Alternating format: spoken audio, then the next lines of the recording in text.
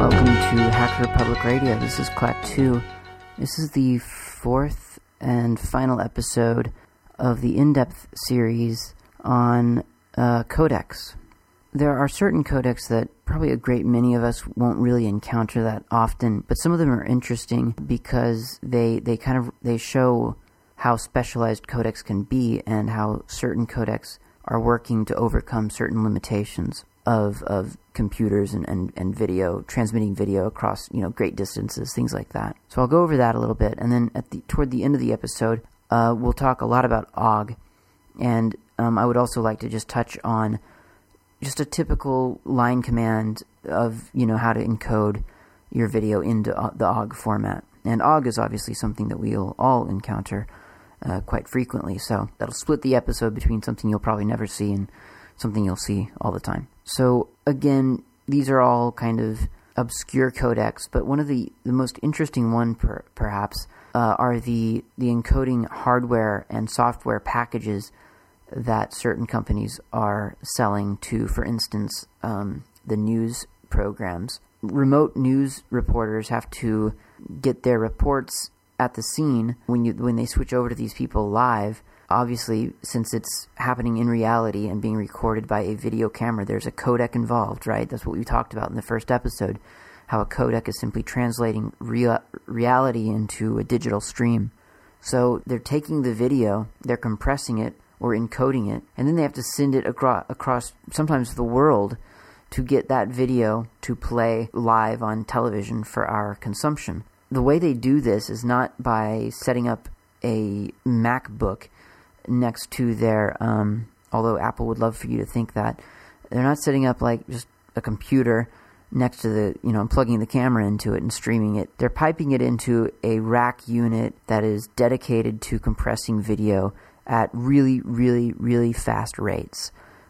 And I don't necessarily feel the need to mention a company for this, but just in case someone actually has a need for this kind of service or is just interested in this kind of stuff, there is one that I know of called Streambox, and they have codecs called ACT-L3 and RMS, no relation, I think, to RMS. I think another one that I think that I've used in a job was by Green Valley, although I could be wrong about that. Those are dedicated hardware devices that simply encode video, and it's very heavy duty and it's very serious, and it's not something that a lot of people are going to use often. But just be aware that exists, and that's how really, really smooth video is transferred across the globe. It's serious stuff. So there are other companies, and they're just small ones that I really don't even want to mention their name because I don't want to promote them in any way. And they just get into the business of codecs, and they'll pinpoint a market. For instance, maybe someone wants to pinpoint the streaming market because they know that streaming video is big right now, and so they figure they'll offer a codec, and they'll market that codec as being a specialized codec for streaming, and it's really good with low bandwidth situations, and all these other claims to fame. And there might be some truth to it, but the bottom line is that the hardware is still the same hardware. The software, how good can it really be? And it's a really great way for someone to make a quick buck off of a company that's looking for a solution of how to stream video or whatever the market that they're pinpointing is. There are yet other codecs that you will find more similar to the Streambox stuff, where they're dedicated hardware. There are capture cards out there, not so much for Linux as far as I know, dedicated to capturing, for instance, really, really high definition video.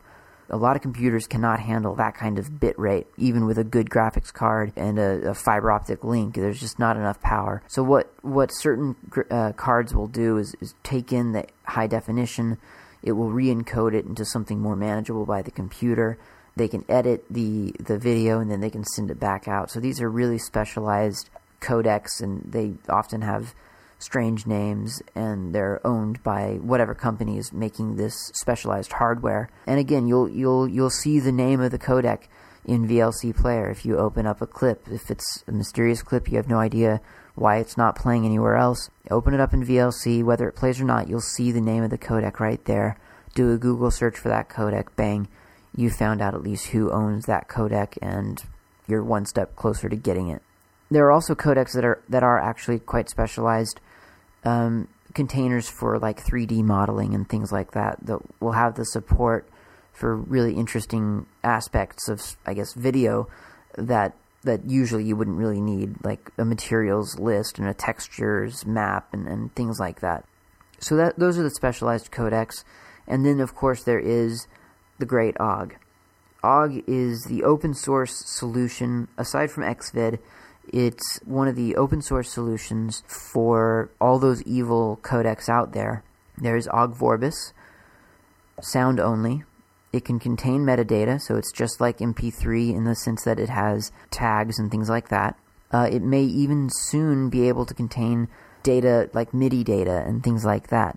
So it's a pretty cool little format. There's OGG Theora, which is obviously the video codec.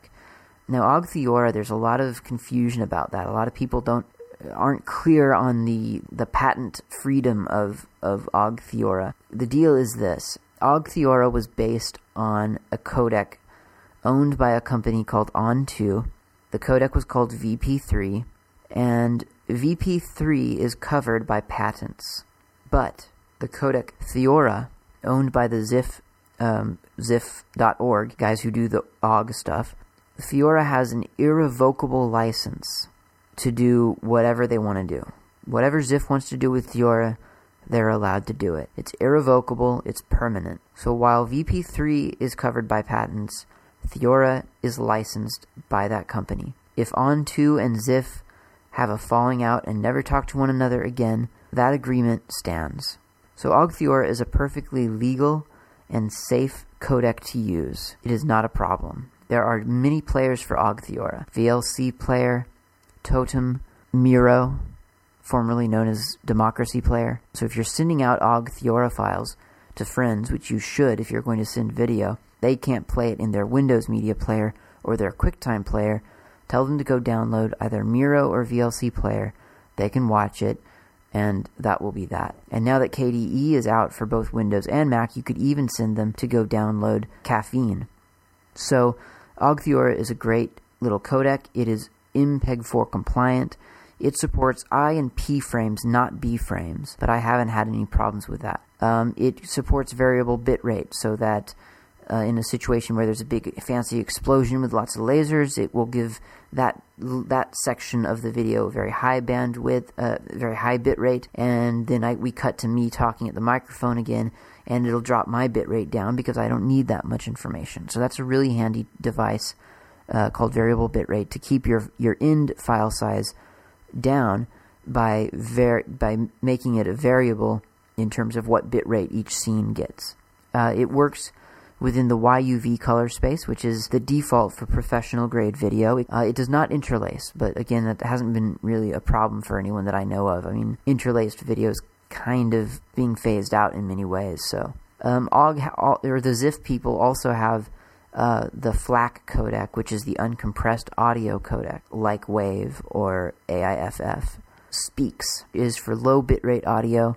It supports VBR. It's just a very pared down kind of codec that they've designed, just voice stuff. So that if I wanted to send this out in the Speaks format, that would be great. It's extremely low bitrate stuff.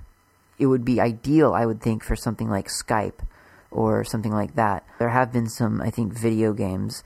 I think I heard on an interview with someone from Ziff, like some prominent video games have actually used the Speaks codec for, I guess, online talking to other players or something like that. So that's kind of cool. So OGG is a fantastic codec, nothing to be afraid of, very handy codec. And now let's talk a little bit about how we can transcode video that maybe we acquire from someone into a free format like OGG.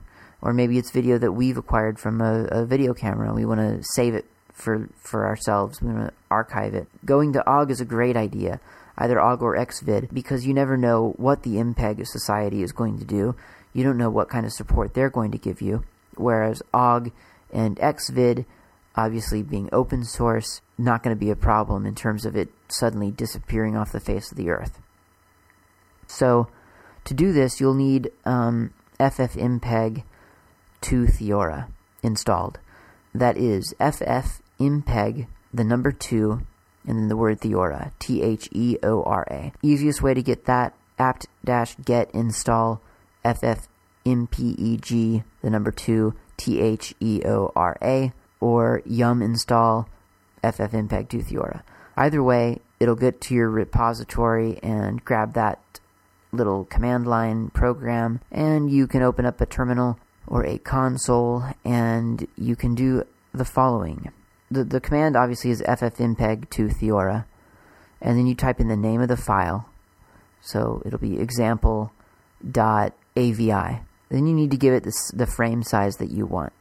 So if you're staying native, it's just gonna, if it was standard definition, it would be -x space 720 and then -y space 480 or whatever. You look at the video that you're trying to transcode and see what the native frame size is. Or if you want to scale it down, then you just do the math, 320 by 240 or whatever size you prefer. And you'll want to define your bitrate as well. So the option for that is -V, and that is going to be measured in kilobits per second.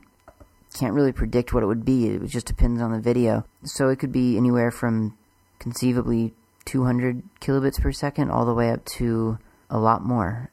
So just whatever bitrate you think is going to treat the video best and be better for your audience. You'll need to, you may want to also define the aspect ratio, because OGG Theora does have a lot of different aspect ratios that it can encode to. So if it was something that you'd recorded in anamorphic mode on your camera, it would be --aspect space 16:9. Or if it was just standard definition non-anamorphic, it'd be 4:3. Audio bitrate as well. And remember, the higher the audio bitrate, essentially the lower the video bitrate is going to be if file size is a concern to you. So typical audio bitrate, you figure the audio that you download off of the internet usually is about, 128 kilobits per second a lot of times on music. It's a lot less on most podcasts, because most podcasts are people talking, and so it's frequently 64 kilobits per second. So whatever you think the audio in this clip would require is what you would put here. So -A 192 would be pretty good sound, 128 kind of standard sound. Anything lower than 128, you're getting into areas where audio people are going to start to cringe. You can also set how many output channels of audio you have, so that would be just -C, and then you can do 1 or 2. You can set the keyframe interval, which would be your iframes, and that's the default for FFmpeg 2 Theora is 64. So that's one really nice frame every 2 seconds, roughly. So you could make that more frequent if you wanted to. There's the sample rate that you'll want to set for your audio again, -H. For CD quality, it's 44,100. DVD quality, it'd be more like 48,000. I usually just leave it at 44,100. Not really a reason to go higher than that, usually. Not a good idea to go lower than that. -O is your output. So put -O and then name of file .ogg. The .ogg is the container file. So all the OGG, when we say OGG, we're typically talking about OGG Vorbis, but we might be talking about OGG Theora, obviously. The OGG is simply our version of the .avi or the .mp4 or the .wmv or what have you. Hit return and it will start encoding your video. Encoding video relies heavily on the power of your CPU. Video is being processed by your CPU. It's being received and then written back out as a file. If you have a couple of CPUs dedicated to doing this, it'll be a pretty quick process. If you have just a single Intel Core Duo 2 chip, it's going to take, if it's a long file, it could take quite a while. Be aware that encoding video is usually an intense and long process. Your computer will get pretty hot you will get pretty bored waiting for it, so it's a great thing to have running overnight, or start it up in the morning and go to work, come back, see what happens.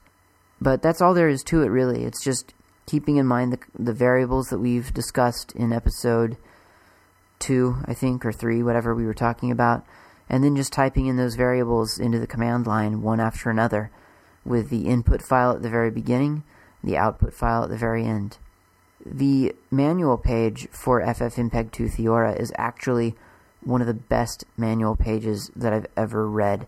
I find it very clear. It gives you a list of every single flag that you can possibly assign to FFmpeg-2 Theora. I guess it doesn't really tell you a whole lot about it, but now you know all you need to know about those variables. So when you see that there's the keyframe interval, or the video bitrate and the audio bitrate, and the sample rate, things like that, you now know what all that is talking about. Thanks for listening. This has been Hacker Public Radio. Thank you for listening to Hacker Public Radio. HPR is sponsored by Caro.net. So head on over to caro.net for all your hosting needs.